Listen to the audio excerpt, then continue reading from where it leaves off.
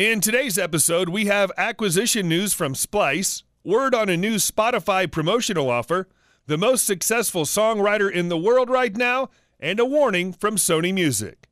This is Fast Music News. Just last week, music creation platform Splice announced they have seen record activity during the lockdown period. Now they're back in the news again, having just acquired audio technology company Superpowered.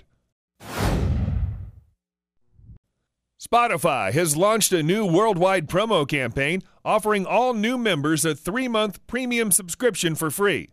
The streaming giant will also try to lure back users who've canceled subscriptions in the past with a special deal where they can get 3 months of premium for just $9.99.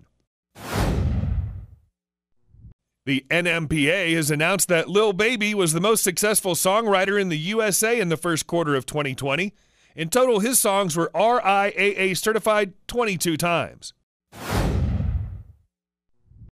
Sony Music has warned shareholders that their 2020 revenues will be affected by delays in new music and video recordings due to COVID-19. Their revenues for Q1 were up 13.5% year-on-year. Swedish production music company Epidemic Sound has announced they plan to make 19% of their 41 staff redundant. A statement from the company stated that the COVID-19 pandemic played a role in the decision, but it was a realignment rather than a sign they are struggling as a business and that this was not a revenue-driven decision. Google Play will shut down later this year. Google's now starting to push users across to their YouTube Music service.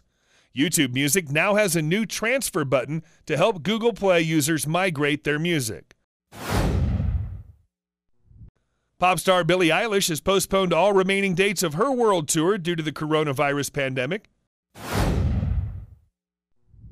This has been your Fast Music News Update. If you enjoyed this episode, please subscribe so you never miss a beat.